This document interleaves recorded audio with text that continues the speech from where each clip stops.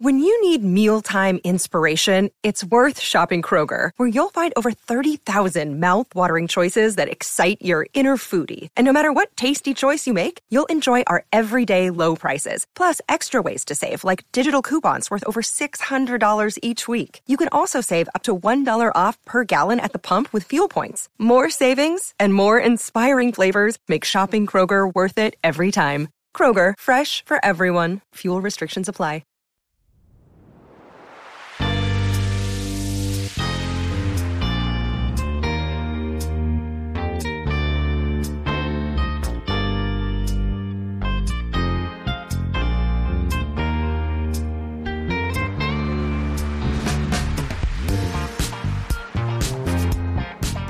Hello and welcome to the Buckets and Tea NBA show. I'm your host, Catherine Niker. Thanks so much for tuning into this week's episode.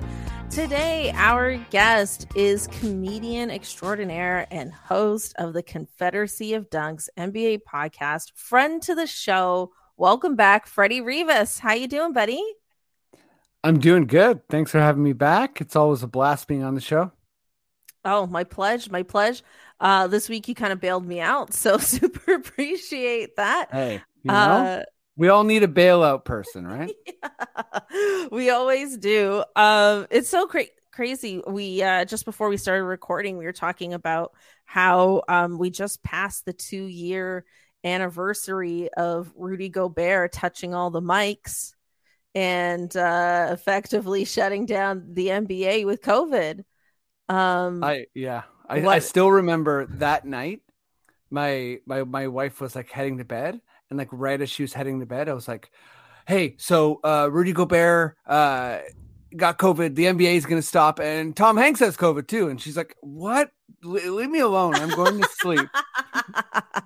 And I was like totally freaking out. I remember that day too, and I remember feeling really freaked out. And I wasn't staying at my place. I was dog sitting for a week. So I was staying over at this other place because I was sitting this dog. And I remember thinking, like, I think people are going to start panicking.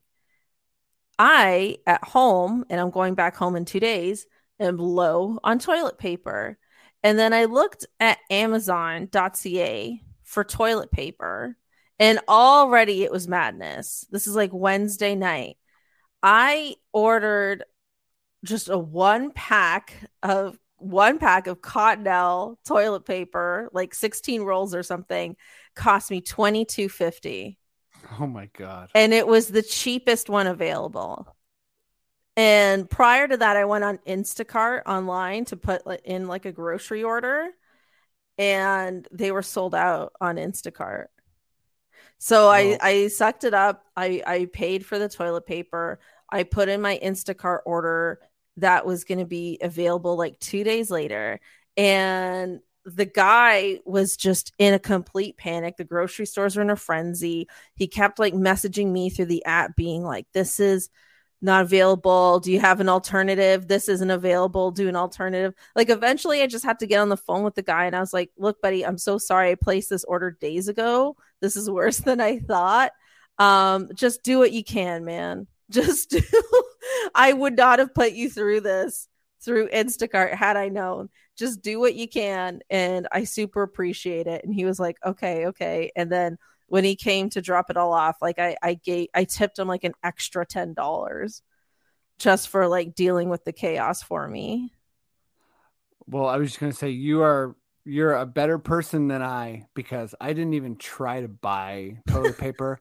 I just went on the streets and started kicking people's asses and just fisticuffs everywhere, high kicks, Muay Thai elbows. Like I was hurting people bad for TP in the early, beginning hours of the pandemic. Oh, like, man. I was pretty much like really, really predatory stuff. Like, yeah. Well, if anyone in the Dundas West area needs to report Freddie Rivas.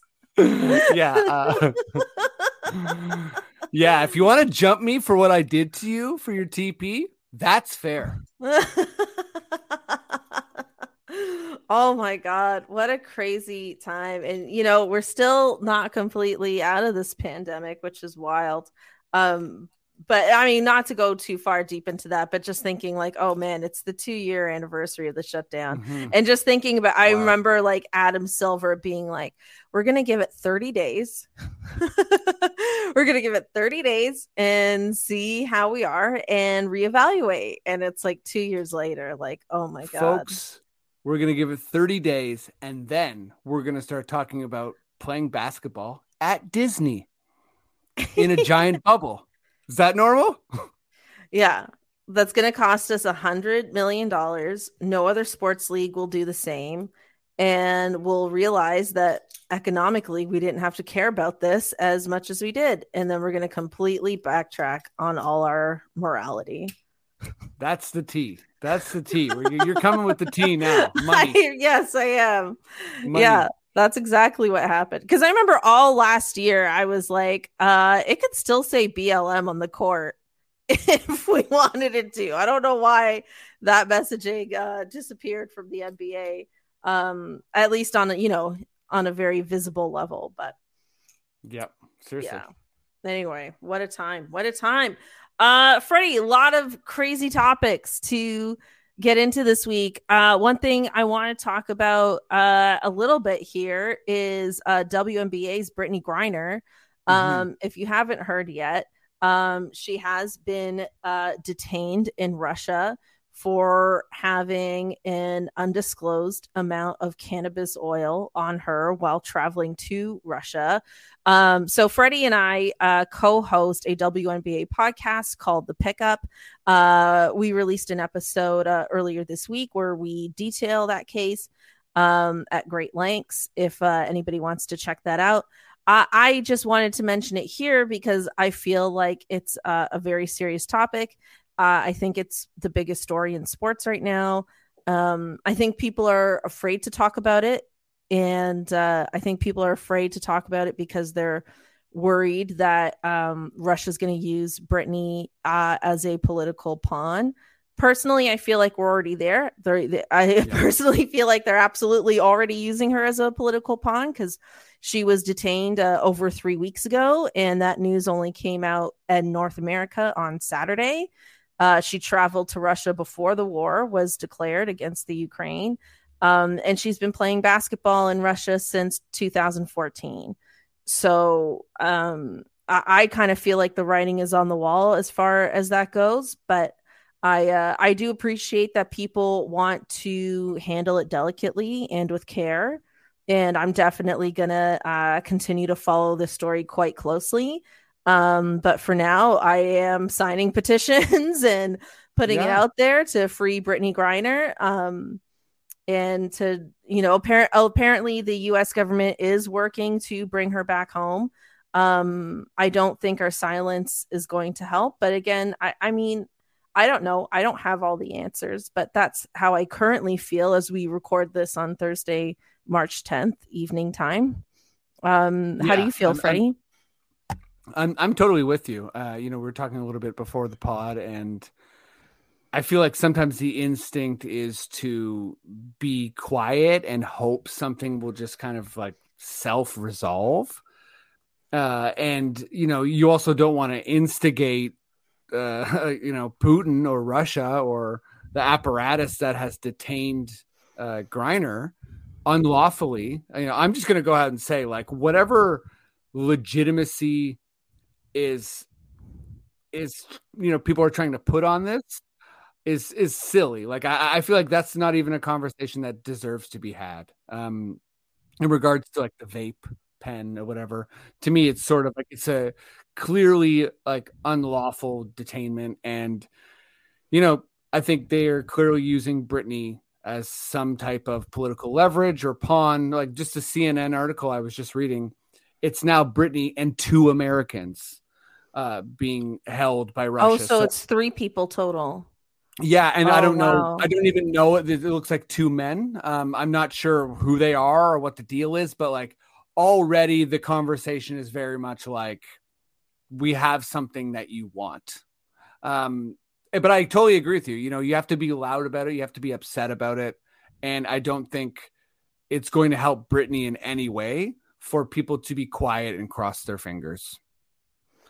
Yeah. Yeah. It's really tough. And like, I get when, when people are higher profile that they would be scared potentially to speak up because you don't want to make things worse. Like I during the Raptors broadcast last night, I'm looking at Kia Nurse. Like Kia Nurse and Brittany Griner are teammates. I don't know if a lot of Raptors fans know that, but they are teammates on the Phoenix Mercury. And like, you got to think like she's got to be feeling something.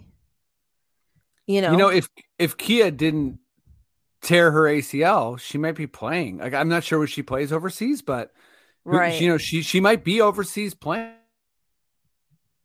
So yeah, this is a very real thing. Yeah, I mean, and again, we covered a lot on the WNBA pod, but there's a lot of crisscrossing narratives here about equal pay in sports and why Brittany was in Russia in the first place. And yeah, it's really frustrating and upsetting. And I encourage anyone who doesn't know about it to educate yourself about it and to be loud about it, because I think, if there's anything that's encouraging, that's even a stretch, but like anything that's positive that I've seen is that Brittany's partner, has been profusely thanking people for being loud about this. Yeah. And, things could change as time goes on, as the days go on. But for now, that's how we feel. And I just felt like it was really important to talk about. And yeah, I'm glad you brought it up. Oh, thank you. And also too, like, I do think this will change, players' approaches to playing internationally going forward, both for women's basketball and men's basketball.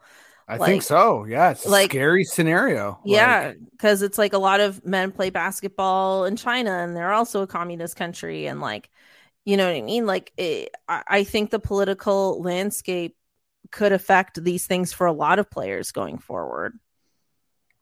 Yeah. I mean, the idea that you are, more than just like an athlete doing your job and could be used as political leverage is terrifying, and I think is going to greatly diminish players' want to go play somewhere. That changes everything.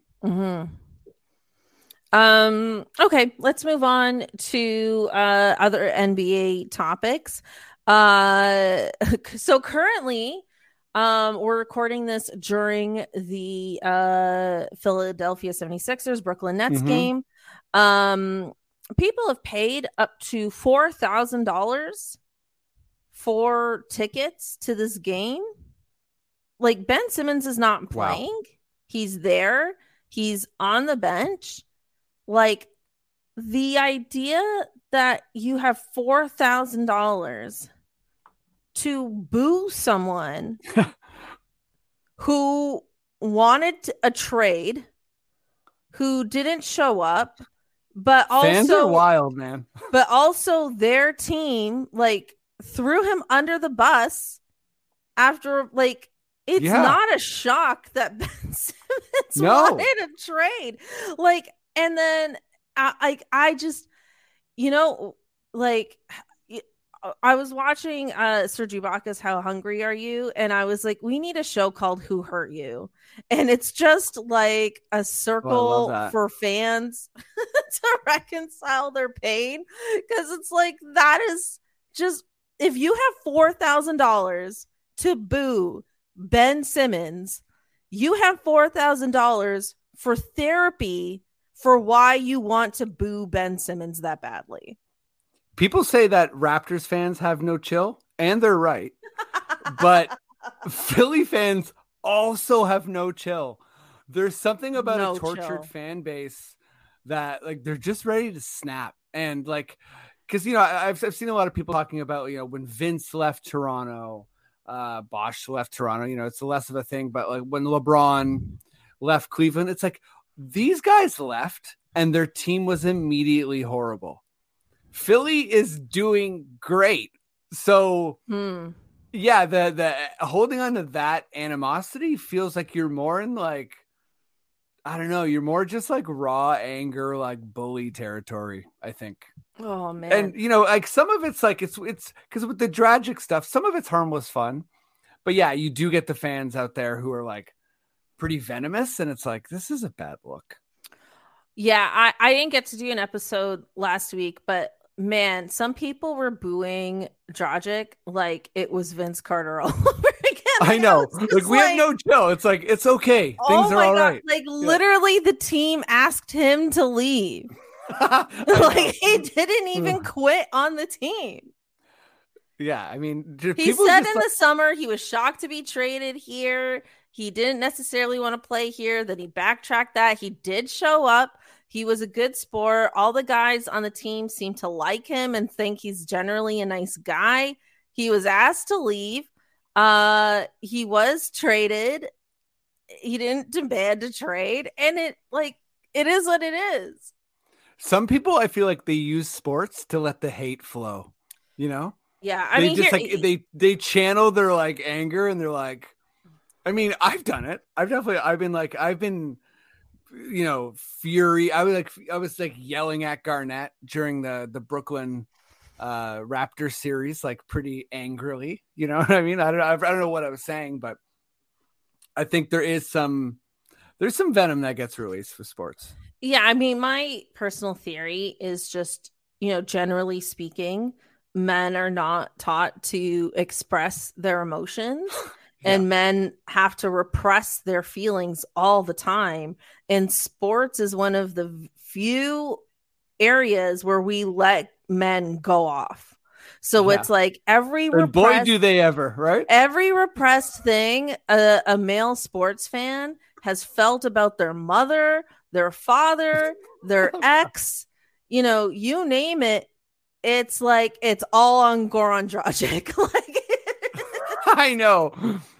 Yeah, or like, whatever it happens to be, or it's all on Ben Simmons right now, you know, and it's like that, and it's that emotional tie to sports really fuels the economy of sports in this messed up way. Yeah, it's a good point. Like it really, you know, I think that's a big part of the, you know, as I call them, like kind of like transaction fans. Like that's sort of like the movement, the drama of sports, like the kind of like the opera, or not opera, but like what am I looking drama for? The drama. No, soap opera. That's what I'm looking for. The soap opera element of the sport, not the opera. Yeah. But yeah, that element of kind of like wanting to have villains and heroes, and also like wanting your hero to fall, and like what, you know, the reality TV portion of the NBA is very alive and well. People like to watch former heroes squirm, right? It's a big, it's not some, I don't like it. I think it's so gross, but it is a big part of the fandom. It is. I mean, people are, I mean, the way I abbreviate it is just they are irrationally, emotionally invested. Right? Yeah. Like that's really what it is. And everything is fueled by that in this really weird way. And I'm just watching, you know, people pay so much money. You can go to Italy for a month for $4,000. Like there's just so much you can do with $4,000 than just boo Ben Simmons. And he's not even playing. $5,000, you can go to Italy with Ben Simmons.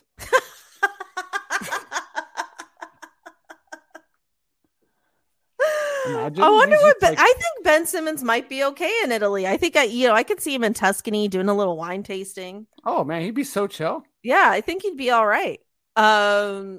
Yeah, just absolutely crazy. There's a lot of this going on this week because, you know, it isn't just Ben Simmons, but Russell Westbrook spoke out earlier this week about some of the bullying and taunting that he and his family, more specifically his family, has had to deal with this season as the Lakers and him personally, or sorry, not personally, but professionally have struggled. And, you know, he talked about how like he can't bring his kids to the games anymore. He felt, you know, really, sad or disheartened about the Westbrick nickname, as it, defames his name.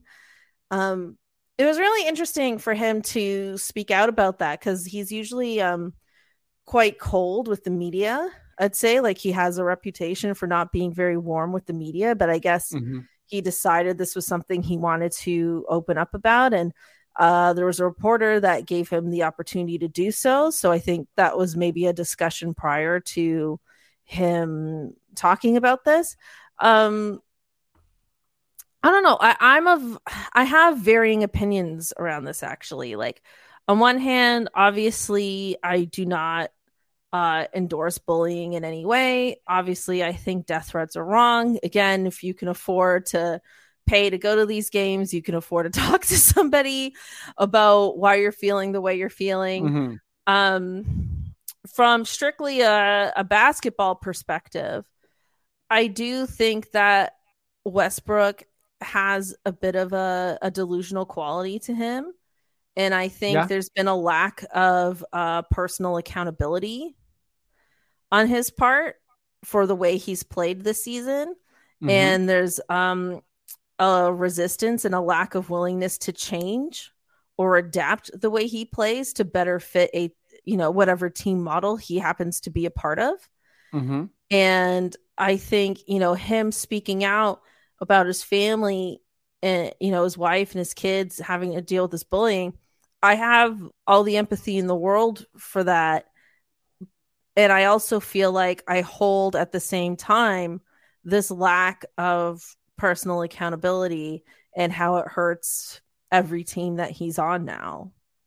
And, it's like, I don't want that, like, the fans being crazy or wild or outrageous to prevent him from, quote unquote, like, seeing the light, if that makes sense, around his own game. Yeah, I mean, I think it's fair because it's not. It's the fair take of yours because it's a multiple truth scenario. To me, he is sort of like the classic, like, aging superstar who can't really. His game's not evolving in the right direction.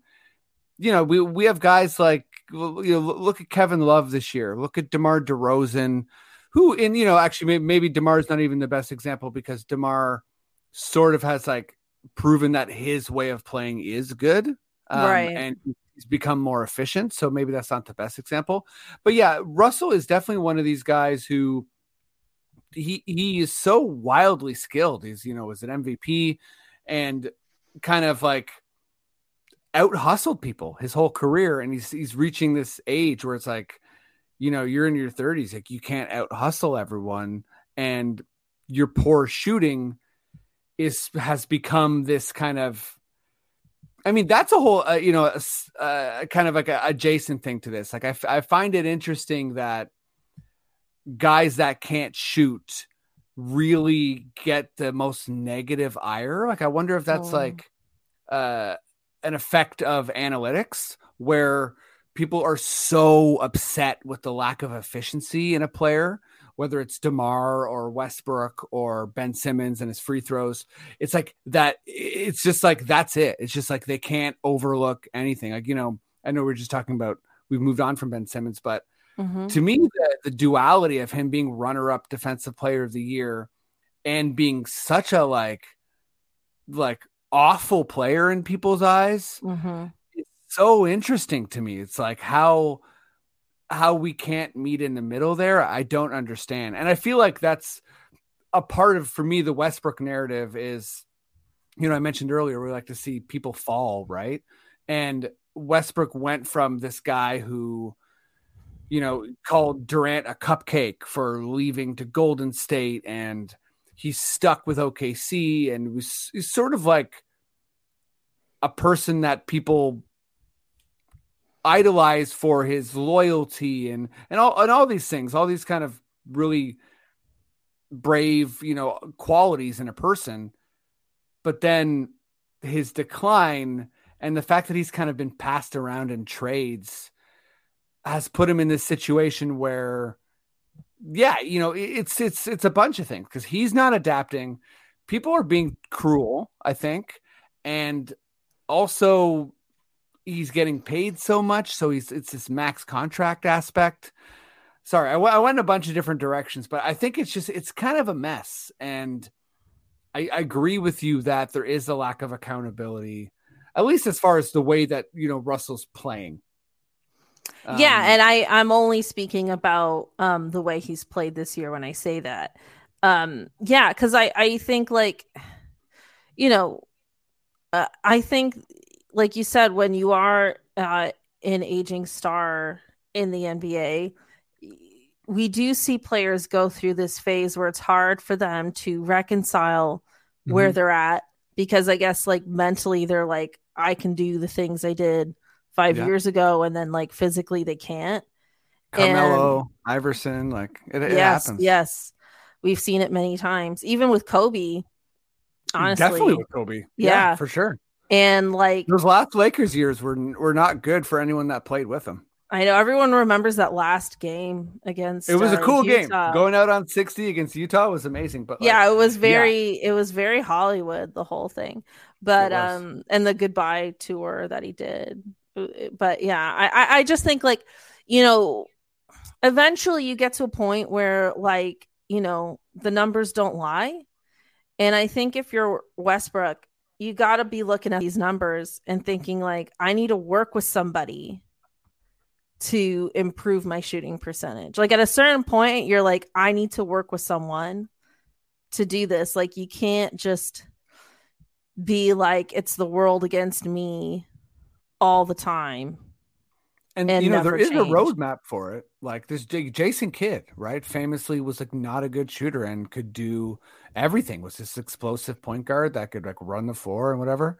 And I'm not exactly sure where he finished, but he's really high on the all-time 3-pointers made list, because part of what he did, Vince Carter, right? Part of what they did is they became these guys that are all right, I'm just gonna I want to stick around and become this kind of I want to win. I want to be an efficient, Kevin Love is also a great example about how he, maybe not a great example because he was a curmudgeon for several years, but he really did work on his outside game, and he really reinvented his game, and he is an effective team player now. And I think we're going to see Westbrook go through a similar thing. I think, something that must be frustrating for the fans is that this is happening in the timeline of LeBron with only so much time left. And these are supposed to be the last years of his career. And really, Anthony Davis and these other players were really supposed to be able to take over. So LeBron could be the number 2 on the team instead of the number 1 on the team. And that transition hasn't really happened. And sorry, go ahead. I just have to say, I'm just pulling up Russell's stats, and it's wild to be talking about him like this. So on Washington last year, he finished averaging a triple-double and led the league in assists. Wow. That's incredible.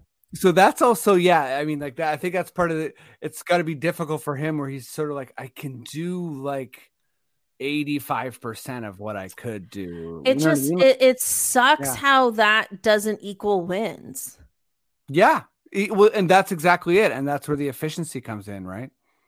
Yeah. And it's I don't know how long Westbrook has to go through it to see it for what it is, to see all of it for what it is.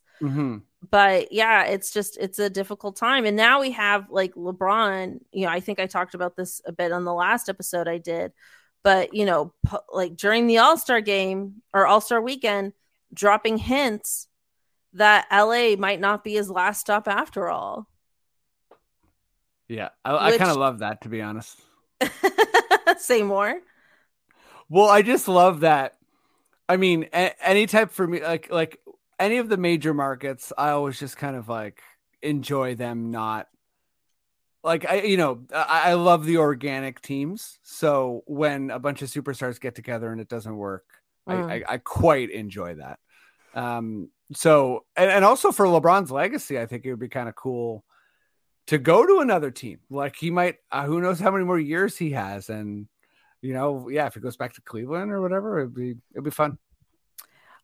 Yeah. I think him going to Cleveland to end his career and potentially winning another ring in Cleveland, because a lot of analysts have said, like, actually LeBron would be an amazing fit on that team and it could really put them over the edge. What a Cinderella type ending to his career, right? That would be like, it's actually a better ending than LA. And I think LeBron is someone who cares deeply about narratives. But he also said that he really wants to play with his son. And that's also another goal of his. And Bronny is available for the draft in 2024. So I love that. Bronny is the golden ticket. Bronny's the golden ticket. So OKC is going to get Bronny in the back. You said. We'll see. I mean, I think, we're going to be revisiting this LeBron era with the Lakers in a lot of different ways, I think, for many years to come. And Westbrook is a part of that. And I think for his sake, I hope he can find a way to adapt his game a bit. Me too. I love Westbrook. Yeah, I do too. Years ago when he was still on OKC with Kevin Durant, I got to see a game in person here in Toronto, and I had like good seats. Like they weren't like courtside, but they were very good seats. And watching him in person, it's like the amount of athleticism this guy has felt like nothing I'd ever seen in my life. It's out of control. He definitely is one of the only people who, in my opinion, does like NBA Jam style dunks. Right. Like just like rude and like wild dunks that I hadn't foreseen. And like, I don't know if that was the game, but I remember being at like a Westbrook OKC game where he caught, it was just this weird play where he I think either he was taking the free throw or someone else was, but he caught a free throw and laid it up all in one motion, like a missed free throw. And it was like, you just had to watch it over and over to be like, how did this happen? The game I went to, it went to double overtime and Kevin Durant hit a game-winning shot. Yeah. Against us. So I don't recall if that was the same game or not, because I just remember being on my feet for a really long time because of the double OT. That was my big takeaway. You're like, these dogs are barking, boys. Let's wrap it up. Just real quick here, I wanted to tell you before we move on, this game, it's at halftime right now as we're recording this. The Nets, it's 72-51 for the Nets. And they've basically led by 20 points like the whole game. So I think that basically stamps the argument. KD and Kyrie can't play together. They can't do it. It doesn't work. Kyrie's having a hell of a week. He really is. The other night he scored 50 points. I watched a bit of that game because that game against Charlotte is such an important game for the standings, for the play-in, which we're about to move on to talk about. But nice. Yeah, I was like, wow, this guy's I really thought he had kind of quit on basketball, to be honest, but he was really on fire. Kyrie has one of the weirdest careers I've ever watched unfold. Yeah, that's a good way to put it. Like, just well, you're the person, I feel like a couple months ago you said, like, he just has this like air of like someone who doesn't enjoy his job, but is like crazy good at it. It's strange. It's not a quality you see in the NBA, right? Everyone is so desperate to be there, and then like, just like we're talking, like, be there for as long as they can. On top of that, like, you get in and you stay in as long as you can. And Kyrie has this whole approach, like, even I remember when he got drafted first overall, like, he barely even played any games for Duke, but still went first. And yeah, he just has this quality of kind of like, it's effortless. And I mean, it looks effortless, and it's wild. Like, he's absolutely putting on a show. Yeah, like you said, like he's really talented, but it's not necessarily his number one like thing in his life, which you're not used to seeing in Yeah. athletes. Yeah, the reason why I thought that was when I was thinking about his career, like he demanded a trade from Cleveland, if I remember correctly, because Yep. he wanted to be the number one guy. That was a big thing. He didn't want to be in LeBron James's shadow anymore. He wanted to be number one. So then he goes to Boston and it doesn't work out. And then suddenly he was perfectly okay for being basically the number third, like the third guy when James Harden was with the Nets.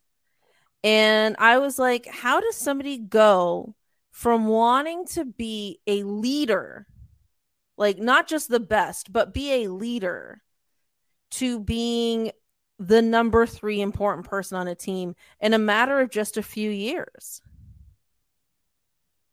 Yeah, that whole situation, like I feel like a big part of it was I don't know if he had intel, but was sort of had the sense that LeBron was going to leave to go to LA. And I feel like he didn't want to, because like previously with Miami, it's sort of like LeBron left and the other guys were stuck there a little bit. There was that quality. Even Wade left Miami for a bit. And I think that he didn't want to become what Kevin Love was. So that was also a part of it. But yeah, the Boston thing was like extra strange. And then going to Brooklyn to me was like sort of an admission that, yeah, he's not like Kyrie might be like a flashy, incredible scorer, but like realistically, he's not a number one guy. Yeah, and apparently, allegedly, not completely confirmed, Kevin Durant, Kyrie Irving talked about teaming up together back on the 2016 Olympic team, which is the same summer he initially signed with Golden State. Wow. That's a theory that's out there. So it's like, yeah, it is. It's a really strange career. But okay, I thought you were gonna say something. Oh no, just like my face is like, I agree. Okay, let's move on. We're gonna talk about Western Conference standings, and then in our Raptors Homer moment, we'll talk about the Eastern Conference. So, Freddie, the way things are shaping up, I don't actually think there's gonna be a significant amount of movement in the Western Conference. The top four seems like you can't call it locked because it's too soon, but the Suns seem pretty cemented in the number one spot. Yeah. The Grizzlies and the Warriors at 2 and 3 seem pretty interchangeable. Mm-hmm. The Warriors are only one game behind. Then you have the Jazz, who are 3 games behind, and the Mavericks and Nuggets at 4, 5, and 6. And then in the play-in right now, Timberwolves, Clippers, Lakers, and Pelicans. And I feel like that 4 is going to be what it is. Like, I mean, the Timberwolves could go on like a huge winning streak, but I don't see the Nuggets or the Mavericks or even the Jazz like slipping so significantly that the Timberwolves would not be in the play-in. Right. I'm wondering, Freddie, who are you looking at in the West and who are you most intrigued by right now?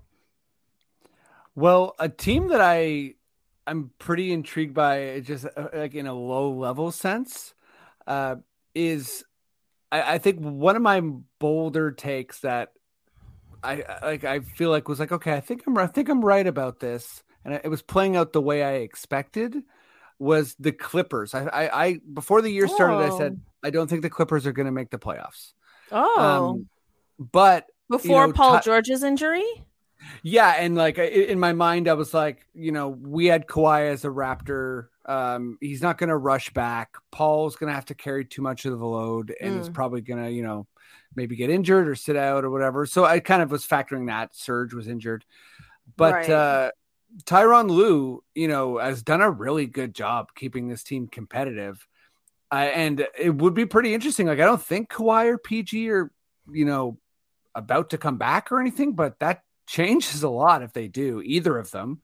And I think it's been almost a year since Kawhi's injury. So Yeah, I mean, we'll see what happens there. And then, of course, like even without Zion, I find the Pelicans really intriguing because it seems like the McCollum grab, at least in the short term, is working. Like they're a little bit better, although I think Brandon Ingram just got like a 7-week or 10-week injury. So Yeah, they've lost their last 3 games. Yeah, so maybe a little less interesting than I was giving it credit for, but well, the initial trade was super interesting because I interpreted it as like David Griffin really trying to keep his job, that the Pelicans needed to make this play-in no matter what, and maybe they're hanging on by thinner strings than I'm giving them credit for right now, because I'm thinking like I don't see the Trailblazers, the Spurs, the Kings, Thunder, or Rockets being in the mix. So I think they might just be 10th. I don't want to say by default, but I think it could just work out for them in that spot. I'm really excited for the Timberwolves. Yeah, the Timberwolves are very much like a quiet, feel-good story. Yeah, and like, I realistically, I don't see them getting out of the first round. I could very well see them getting out of the play-in. And I mean, if the playoffs were to start today, they'd be facing the Grizzlies, and that would hands down be the funnest or one of the funnest series of the first round. Yeah, that would be, I mean, also I'm looking at Denver Golden State. That would be pretty wild. But yeah, if it started today. Yeah. Yeah. Like Minnesota, I mean, like I really think that I've always been a believer in Towns, and I'm so excited for him that it's like they're in 7th, but they're like a team that deserves to be there. They're 11 games over 500, so they're like a legit like winning ball club. And, D'Angelo Russell's doing good. Ant-Man is one of the more exciting players in the NBA. And yeah, it's kind of just like a feel good thing. Like, I don't know. I guess the last time they made it was like the Butler year, which felt like it was sort of like a temporary thing. Yeah. So yeah, I mean, I'm pretty intrigued by them. I think to me, Denver is super intriguing as far as like who's going to come back. How are they going to integrate, like, between like Porter Jr. and Jamal Murray? Like, I feel like those are 2 incredible players that really, like, Denver has a good record, and Jokic is having an MVP season again. So I feel like they're dangerous. The West is, I mean, the playoffs this year are I feel like we're still in the era of parity, right? Yeah. And I think we're headed for another finals, which might have 2 totally different teams. Maybe, who knows? Maybe it's Phoenix and Milwaukee. But like, I think there's a chance that it's like Philly and Denver or Philly and Utah. Or like it's kind of the healthiest team wins. And God, a Philly Utah final. What a nightmare. I mean, don't you think? For the NBA marketing team, certainly. They like, I think even Phoenix. I think Phoenix, Milwaukee, the NBA was like, no. Which is but then that turned out to be really fun. Yeah, I mean, I don't want to go down a huge a huge rant, but I mean, I think the NBA needs to alter their marketing strategies. I feel like they market around like 10 to 15 superstars, and the breadth of fandom is much larger. And yeah, they need to, like, we need to not panic when it's like Utah's in the finals. Like, that has to be like, cool, they're one of the 30 teams. It's possible, but instead it's sort of like, no, we don't have LeBron or KD in the finals. And it's like, yeah, those guys are old, man. Like, we need to accept that time goes on, right? That's so funny. Cause like, when you think about, you think back to the Jordan days, right? When it was the Bulls and Jazz, it was so obvious to make Karl Malone the enemy. Oh, 100%. Right? Like the Jazz were the villains. And it was just so obvious and easy to do that. Where like something like Philly Jazz, it's like, I don't know. Yeah, it's like, what's going on here? Like, who's the bad guy? Yeah, because it's like you got Harden and Gobert, so people would be like, I don't know who to hate. Yeah. Literally, like the last two picked in that All-Star draft, I think. Yeah, it would be like the most Gobert. unpopular dudes finals. Yeah. Really losing the popularity contest. Okay, let's move on to our Raptors homer moment and let's talk about the Eastern Conference. So, talk about, we were talking earlier about irrationally emotionally invested sports fans here. I have a personal rant for you, Freddie, and you can talk me through this. So, currently as we record, Raptors are in 7th place. The way the play in bracket works is that it's 7th, 8th, and then 9th, 10th. And then, the 7th, 8th place team gets a second chance, if that's right. I'm saying that right. So the Raptors are in 7th. We would play against the Brooklyn Nets first. By the looks of how mandates are being lifted currently, I think we're actually decent odds that Kyrie Irving would play in that game. Like, I don't know for sure, like but the speed of mandates for sure. Yeah, if we're not checking vaccine passports for the fans, I don't know why we would hold it against Kyrie. Mm-hmm. So I think, he plays. Durant's helped back, so they're doing very well. I think odds are... It comes down to 2 free throws. Ben Simmons can't hit them. We win. See, Freddie, this is why I need you, because I'm having this crisis of like, okay, I'm afraid the Raptors are going to lose that game. And then I'm afraid, hear me out, that they will then win a subsequent game against the Hawks or the Hornets. And then the first round will be us against the Miami Heat. And I don't know if my heart can handle all of that.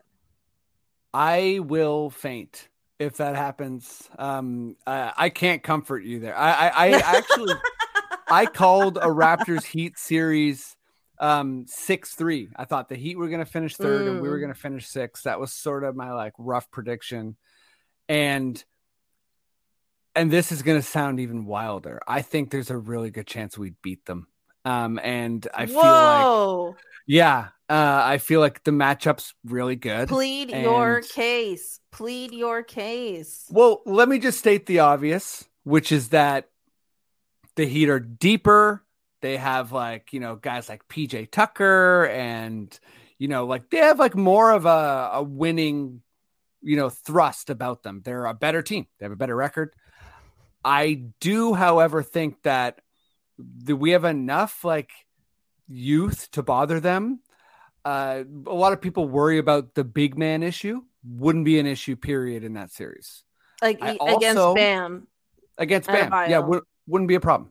Barnes would be good against him, I think. And so you'd move Barnes to the center position. Barnes is a center at this point for me. Okay, love it. I'm just asking for clarification. I'm not like... Yeah, I mean, I think he's a lot of things, but I think we've seen him, be physical with guys like Capella, Vucevic, Hurdle, like, legit centers in the league. And of course, would he be able to like hold up against like Jokic or Embiid? Probably not, but those are like the MVPs of the NBA. So I don't know. That's okay. But yeah, I think as far as like the way Miami plays, I really think that the Raptors would be able to get a lot out of them. And, maybe I'm way off here, but there's a lot of interesting battles there. I mean, Fred Kyle is a really interesting battle. Fred versus Kyle. Wow. And I can't say for sure that I think Kyle would get the best of him because I feel like it would be pretty tight. Fred was an all-star this year. He deserved it. And there's just a lot of intriguing stuff in that series. I do think, though, like rationally speaking, their depth is massive. They just added Oladipo, Hero's having a great season, Gabe Vincent, and they got a lot going on. Max Strus, which is one of my, it seems like a made up name. Just got to say Max Strus. Yeah. Like just 2 syllables. Really, sir? You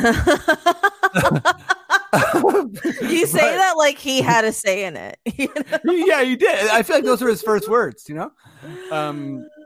But yeah, anyway, so I got into major hot take territory, but I would be cheering for every Kyle charge.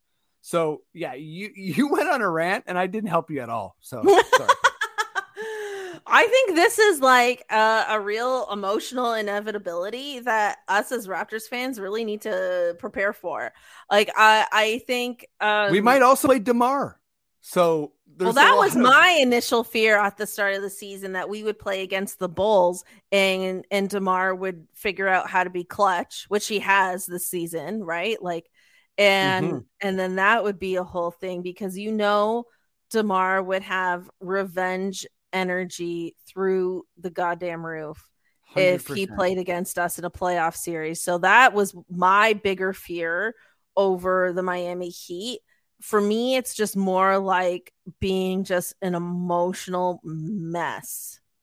Yeah, it would be super messy. Like I love Kyle so much. Like even just watching that clip of him on, or that clip of DeMar on How Hungry Are You? Oh my God, it was so great. And DeMar talking about how he'd come back if Kyle was still here. And I was like, I can't handle it.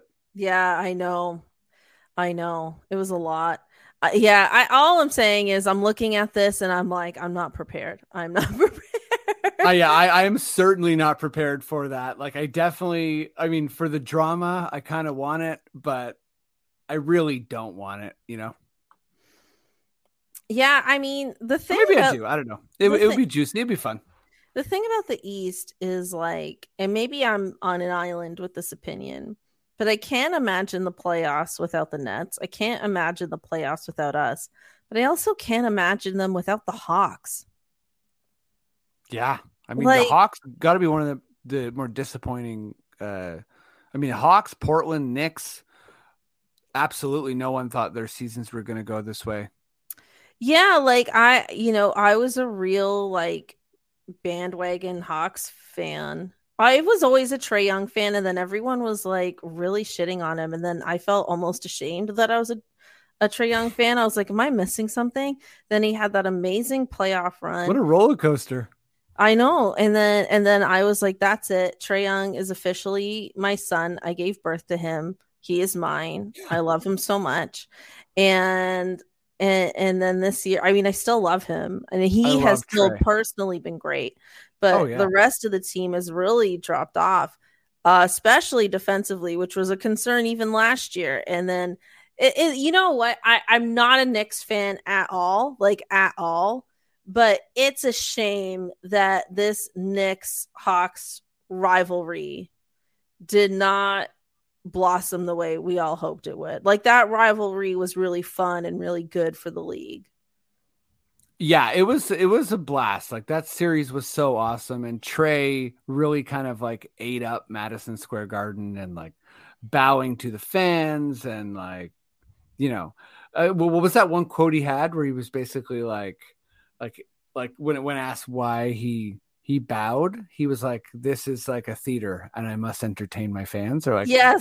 He said something like that. I'm like, this guy is awesome. Like, yeah, I think he even referenced. Love that. Yeah, he like referenced Broadway. yeah, exactly. I was like, buddy, you're fantastic for doing this. Yeah. So a part of me, there's a really silly part of me that almost doesn't want the Raptors to make the playoffs, so I don't have to live through the anguish of this Heat Raptors series. But don't hold me to that, everyone listening. Just know that I'm in a place, and unlike other fans, I'm working through it. Folks, if you're listening, don't give Catherine any leeway or context. Come at her with all of your animus and, just like undeveloped ideas. Like, she loves that.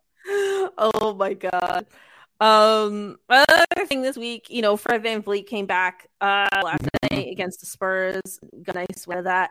Really spoiled the Greg Popovich party there, with him having the most wins of any coach in NBA history. Absolutely wild. I 1000% thought we were going to lose this game because I feel like other people just dudes. And again, I'm not trying to diminish anything that those three dudes do, but Fred brings a certain kind of like poise and shooting to this team that it raises the basement of our offense so high, or so much higher than it was. And yeah, like just watching a competent squad again felt great. Yeah, I mean, I was happy to see other players get minutes, so we could finally like give certain people a chance and see what's up. Yes, yes. I've been saying it for a little while now. Like, the remainder of this regular season, I think for me and for a lot of people is going to be figuring out who our seventh guy is and who our eighth guy is and who our top eight are going to be going into the playoffs, because I think our top six is pretty solid, but those last two spots continue to circulate, and I don't know for certain who those guys are. And I think giving them more time, even if it means a couple losses, is good, in that we need to solidify who they are, because I don't see Nick Nurse going into the playoffs with a shorter rotation or with a bigger rotation than 8 players, and maybe even less. He might even only make it 7. Yeah, I mean, he's done that before, right? So I feel like that's definitely coming, and I do hope we learn more, because just like thinking about like what Malachi did for the Raptors offense, it was like you can kind of see it's like, oh right, he can do things that you just can't do if you're 6'7" or taller. Right. Like he can knife through the defense, and also Malachi has pretty incredible speed. So yeah, that's massive, and like obviously having like a low turnover rate, and I think we focus on the shooting, which we should. Malachi needs to hit shots, but I really think just having like a steady hand out there, again, like as much as Pascal and Barnes can play make, there's just something that's like predictable and I don't want to say natural, but kind of like more organic with a smaller guy handling the ball. I completely agree. And it was nice to see him get a good stretch of games here post All-Star break. And seize the opportunity. Like, people always say stay ready. Like he did. Yes, absolutely. We're going to move on to so I've been calling this the Nick Nurse Hot Girl Summer highlight of the week. But that song is several years old. And honestly, not every week does Nick Nurse have a hottie moment. But I'm thinking I want to call it the Nick Nurse hottie moment of the week. Sure. Just because the song's a little dated. I don't have no judgment here on the name change. I don't have rights to this song. So I think I'm going to transition into the hottie moment. And if it's like a really weird moment, I want to talk about like him getting ejected from that Pistons game, which I got to see in person and absolutely loved. Maybe I love ejections, by the way. Like I might call it the not so hottie moment if it's like real rough. I like it. But this week's hottie moment is, if you don't know already, Nick Nurse is holding a coaching summit online this Sunday. It used to be a more private thing that he did for other people who are coaches that he would run things through and talk about coaching with. But this year it's online, it's open to the public, it's free. And I've signed up and I'm really excited for it. He's going to go through, just like his why am I why am I blanking on this word? His process. Yes, that's what I want to say. His process, his philosophy, all that good stuff. And I think it'll be really good and really informative and really fun. And, who knows, maybe the Arkells will drop by and they'll sing a song together or something crazy. Like that. I think they will. They're always there. They're always there. But anyway, no one pays me to promote these things, but I just thought that's really cool that he's doing that and that it's open to the public and that it's absolutely free. And if you want to go in person, it will be in the Duffer and Bloor No Frills where the Arkell shot the video. That would be so sorry, perfect. Deep Arkell reference. My bad. That would be so fun though. If I think if you made an appearance at the No Frills, lineups would be around the mall for sure. Oh, yeah. They'd sell it to Fisherman's Friends immediately. Freddie, we have made it to the end of this episode. Thank you so much for joining me as always. Let people know, where can they find you on the internets? Yeah, check me out on Twitter at Freddie Rivas, FredDieRivas, Freddie Noel Rivas on Insta. And yeah, I do two podcasts, Buckets and Tea with Catherine. Check that out for sure. That's this podcast, Freddie. That is, oh my God, I think I did that last time. You did this last time also. Well, I got to work on this. Maybe just write it down, you know?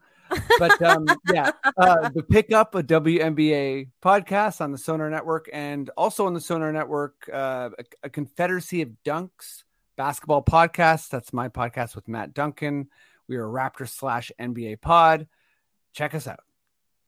Thanks so much. And you can find me on Twitter or Instagram at itsme_Catherine, spelled CATHRYN. Thanks so much for tuning in, and we'll catch you next time. Bye.